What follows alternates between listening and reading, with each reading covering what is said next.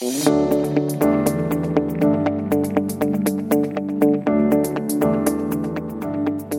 to Investing Compass. Before we begin, a quick note that the information contained in this podcast is general in nature. It does not take into consideration your personal objectives, financial situation, or needs. So we're a couple weeks late for this, but we're going to go through a mid-year portfolio checkup today and use the two of us as examples. Yeah, always nice when we're the examples, right? Yeah. Okay, and we're late, obviously, because of lockdown. We can blame lockdown, right? Mm-hmm, for sure. So have you been productive so far in lockdown, Shani? Not really. No. I mean, I deep cleaned my house, which isn't a huge effort because it's the one-bedroom apartment, but that's pretty much all I've done. Yeah, you had a skincare incident, and you just won $35 on a Scratchy. On a Scratchy. It's all been very eventful, yeah. Yeah, well, it's good that you're putting it to good use, you know? How about you, mate? Yeah, no, I cut my own hair. You shaved your hair off. Well, yes. I couldn't really do anything else besides that. But yes, I gave myself a haircut yesterday. My mother just saw me on a webinar and is not a fan. And yeah, I've done nothing else productive. So that's good. Yeah, it is great. Okay. I don't really know what to say to that, to be honest. I know. But what we have done is we have done this portfolio review, right? So today we are going to build off some previous discussions that we've had during other episodes. So we did an episode on portfolio construction, and that's where we walked through your retirement. And you just told me that you're going to trade in the Scratchy. Your $35 is going to go into another Scratchy. Yeah, and I'm going to keep trading them up. Until you retire. Yeah. Okay. Well, compounding. Right. Compounding. Yeah. But that episode on portfolio construction, we talked about a more conventional retirement where, you know, you work and save and then retire in a while. Okay. So we're going to talk about that one. And then we had an episode on selecting investments to reach your goals. And we talked about my investment policy statement there. So we'll reference that. And then finally, our last episode, we talked about how you measure success as an investor.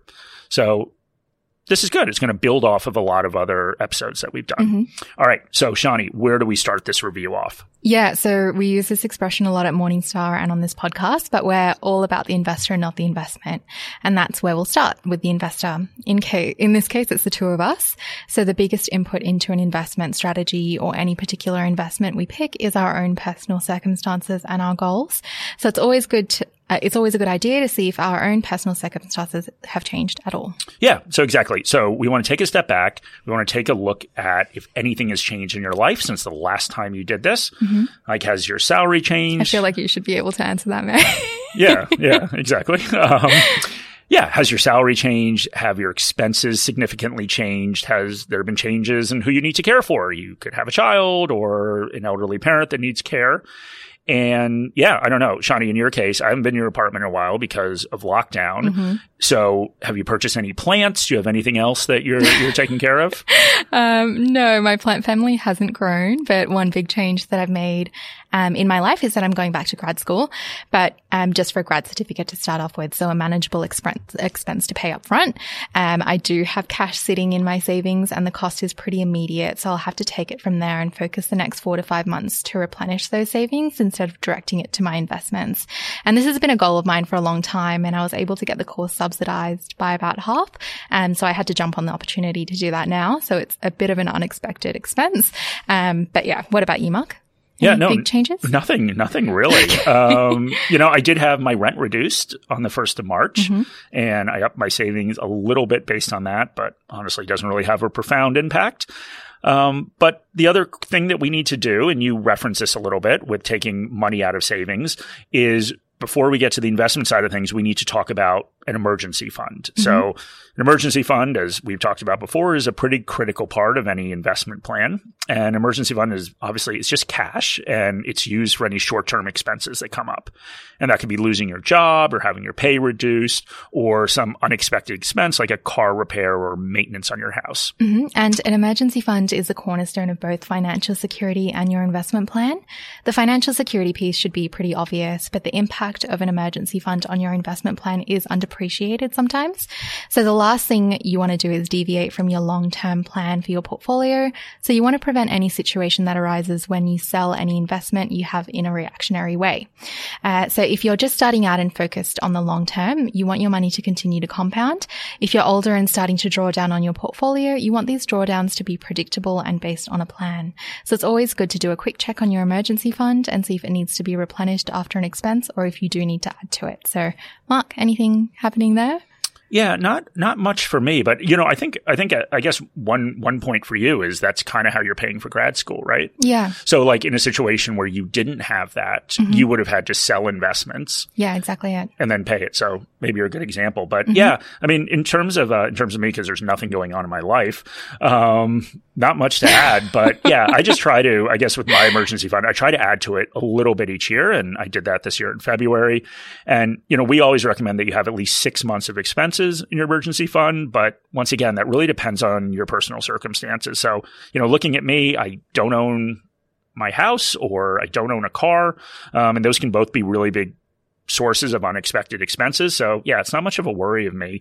And the other thing, of course, is to protect you from loss of salary. And, that's what I think about, given my track record at work, especially. But yeah, just sort of with my circumstances, I've actually decided that I have more than a year's pay sitting in an emergency fund. And I just kind of figure, given my age, it would take me longer to find a job, or maybe I never would. So you just call it a day. Yeah, exactly. Yeah. Exactly. I just go get scratchies like you. Yeah. So yeah, I mean, you probably agree with this, right? You keep telling me I'm basically unemployable, right? I've never said that before. Okay. You make me sound out to be an awful person on this thing, but no, I compliment you all the time. You do. But anyway, I'm pretty happy with my emergency fund. So what about you, Shani? Obviously you talked a little bit about it. Yeah. So, I used it to pay for grad school and I'm going to spend the next 4 to 5 months just replenishing that. And I don't own my apartment. I rent, so I don't have any immediate expenses with my house. And I don't have a car, so I'm pretty happy with how it's going. Good. Okay. So we've gone through these kind of preliminary checks at this point. And so now we need to move into the big one, and that is goals. So goals are critical to any review of how you're doing because goals, of course, drive your asset allocation decisions and then your security selection decisions. So any mid-year checkup has to evaluate performance within the context of those goals. So the first step is pretty simple.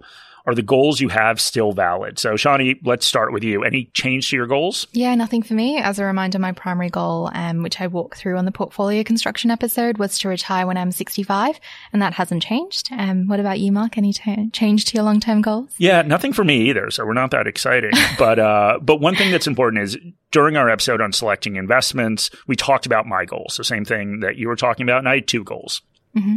So that's supplementing my income in the near term with cash flow from my portfolio and then retiring at 60. So first step was pretty simple for us. But what do you do if you're not like the two of us and you actually have a new goal or a substantial change to your goal? Yeah, well, if you have a new goal, you would just go through the same process we talked through on the portfolio construction episode. It's probably worth doing that also if you've had a substantial change to your goal. For instance, if I decided that I hated working and wanted to retire 15 years earlier, or I was increasing the amount I wanted for retirement by a substantial amount. Okay, well, that hating work, that's obviously, a really unrealistic scenario because I know how much you love this, Shani. Yeah, just keeping you on your toes, mate. Yeah. So the reason I am saying you should probably just start over with your goal, if there was a major change to any of the inputs, is because there'd be such a shift in your required rate of return that it would require you to reassess your asset allocation and the investments in your portfolio. Yeah, no, exactly. So for those who didn't have a meaningful shift in their goals, it's time to assess how you are tracking against your goal. And we're going to use that required rate of return as the means to do that. So the first thing to do is look at that headline required rate of return. Has it gone up? Has it gone down? So Shani, we'll start with you. So remember, in that episode on portfolio construction, when we looked at your goal, that goal of retirement, you wanted $1.5 million in today's dollars at the age of 65. So you took inflation into account. So that translates into $3.4 million. And you had a required rate of return of 6.9% to reach your goal. So How do you stack up now? Yeah, well, the first thing that's changed is the passage of time. So it's been 6 months since that episode. So now instead of 38 years until retirement, I have 37 and a half years. And in a vacuum, as time passes, your required rate of return increases. And that is why it's so critical to save and invest early, because time is one thing that you can never get back. Yes, it's very philosophical. Very deep. Yeah. Okay. So now, of course, you're saving and investing. So you're taking advantage of that time that you have. So let's start with savings. So that episode, you discussed how your focus, or I guess in our last episode, actually, you discussed about how your focus at this time in your life, and given this long time horizon that you have before retirement, so your focus is taking advantage of the years you have ahead of you. Mm-hmm. And that means saving as much as you can and getting it invested so you can take advantage of years of compounding. Yeah. So let's start with savings. So how'd you track against your goal of saving $15,000 a year? So I'm not exactly a math genius, but did you hit that $7,500 savings goal in the last 6 months? Yeah. So I save for my retirement through super because it's just the most tax effective way to do it, including my employer contributions, my salary sacrifice payments, and I made a one-off contribution when I get my bonus, and I do that every year. So after that 15% tax is taken out, I came out ahead at $8,700. Okay. Well, that's really good. Yep. So good start. So why don't we look at your portfolio? Mm-hmm. So obviously there's savings, but the other thing is, how does your portfolio perform? So how'd you go over the last 6 months? In that first episode, we talked about having $50,000 already invested towards this goal. So where are you sitting now? Yeah. So now I'm at $63,657. That's very exact. $3 counts, mate. Exactly. So having all of these inputs, that allows us to recalculate that required rate of return. Mm-hmm. So if you're a premium subscriber, we have that functionality that's automatically built into our goal setting feature, but you can also just use a financial calculator just to recalculate this. So given a current portfolio value of $63,657, which is made up, of course, the return you made and the new contributions you've made, 37 and a half years until retirement, and that same $3.4 million goal, your required rate of return is now 6.8%. Mm-hmm. So that's good. It went down. I guess given that, it's not a big change, but are there any changes that you think you need to make to that asset allocation mix you use? Yeah, no, I mean, I picked the aggressive portfolio from the guidance we provide as part of Premium. At a high level, the portfolio has 90% growth assets and 10% defensive assets. So no real change for me. And as I've said before, I make contributions into the funds that make up the majority of my investments at set percentages each paycheck. And there hasn't been a big enough difference in the returns between various asset classes to throw my asset allocation too far out of whack. On July 20th, the ASX 200 had returned around 12.5% year to date, and the MSCI Global Index is up around 16.5% in Aussie dollars. Okay. Well, Shani, that was a perfect example of how we go through and evaluate a savings plan and portfolio performance in relation to goals, which I guess means it's my turn now. Yeah, exactly. It's much easier to ask the questions and answer them, Mark. So let's go through your retirement plan. Okay. So we can revisit what I said during that episode where I talked about me. So I said in my retirement accounts, and we noticed the other day that this is the same number, which is very strange. We have the same required rate of return. So. I know. So in my retirement accounts, I have a 6.9% required rate of return. Now, I'm in a different position than Shani because, as she constantly reminds me, I'm significantly older. and that means that savings is still important, but I've also gotten to the point where returns rather than savings are going to be the biggest driver of my ability to achieve my goals. Morningstar Premium is designed to help you reach your investing goals. Our coverage spans over 50,000 securities and 2,000 funds and ETFs. Sign up to a 4-week free trial through the link in the episode notes to access our global equity best ideas for our top picks across borders. Find shares with sustainable, above-average dividend payouts and the best opportunities at home with 5-star Aussie stocks. A Morningstar Premium subscription includes a ShareSide investor plan, allowing you to track all of your investment holdings in one place. And take advantage of ShareSide's investment performance and tax reporting that has been built specifically for the needs of self-directed investors. If you love Premium after your 4-week trial and choose to subscribe, your subscription may be tax deductible if you derive income from the share market. Sign up for a free trial today. And this is an important distinction that we should reiterate.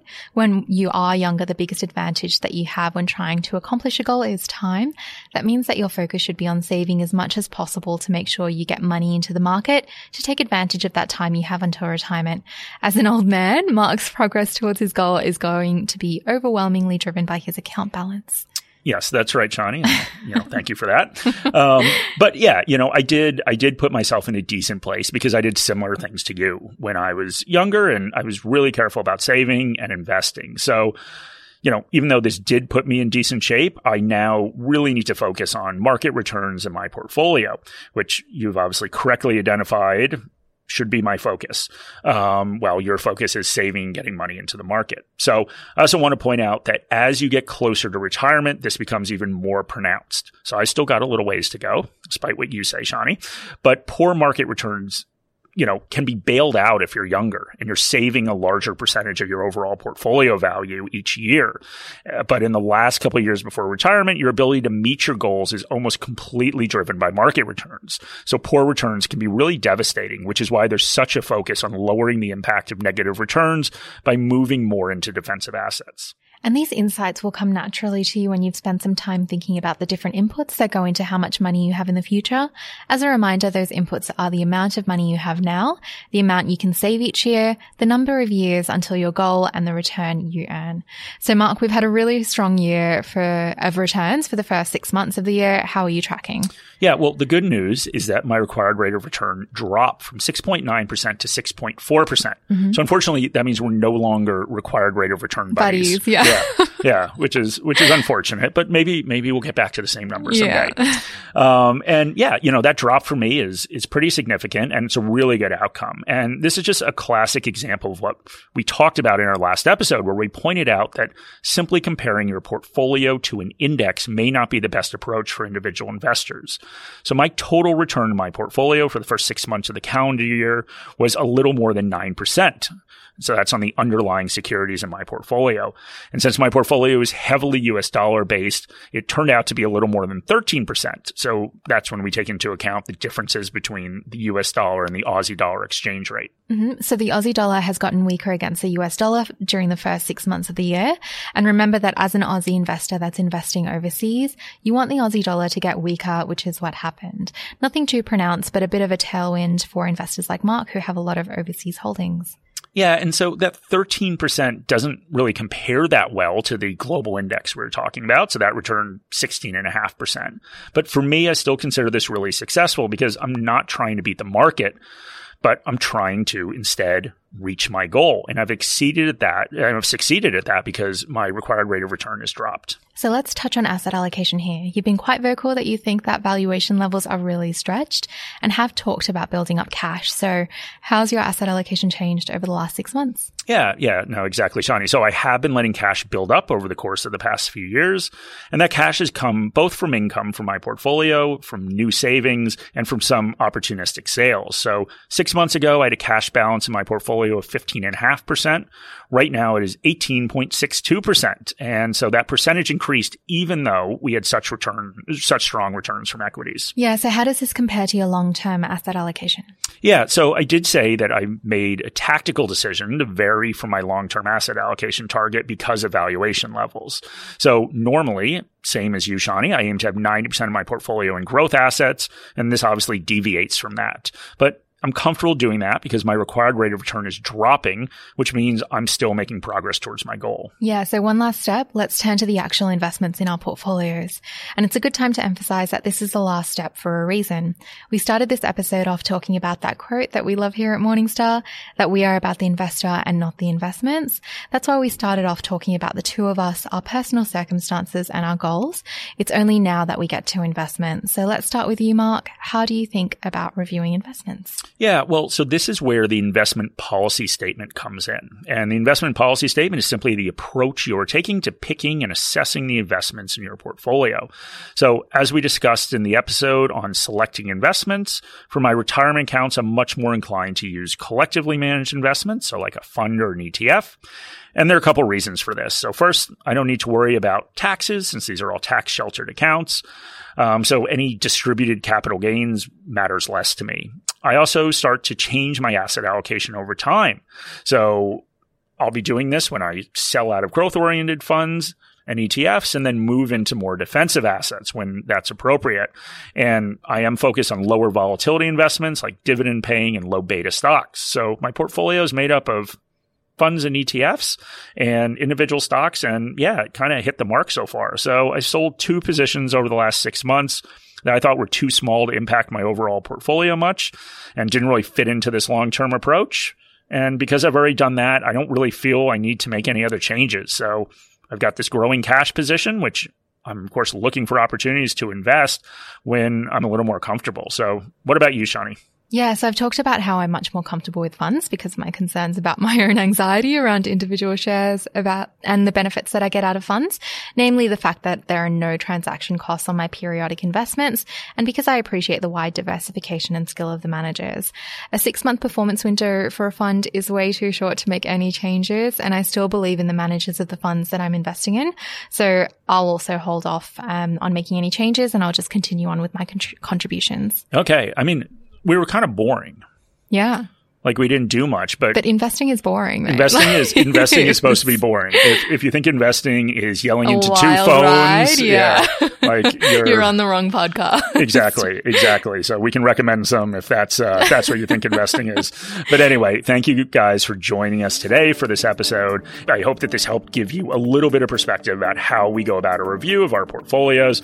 And yeah, a lot has happened in the last 6 months. So we've had strong returns. We've had huge inflows from individual investors. We've had some indications that maybe the investing environment is changing. So inflation, talk about interest rates.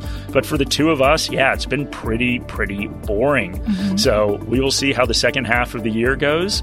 And we'll do another one of these around Christmas. How about that? Sounds good, mate. Okay, perfect. Well, thank you guys very much for joining. We would love to have any ratings or comments on your podcast app.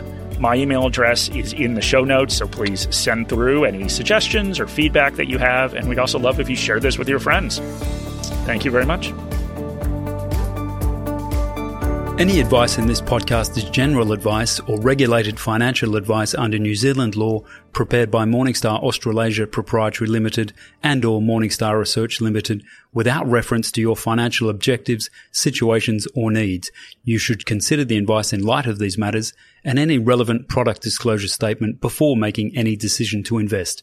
To obtain advice for your own situation, contact a financial advisor.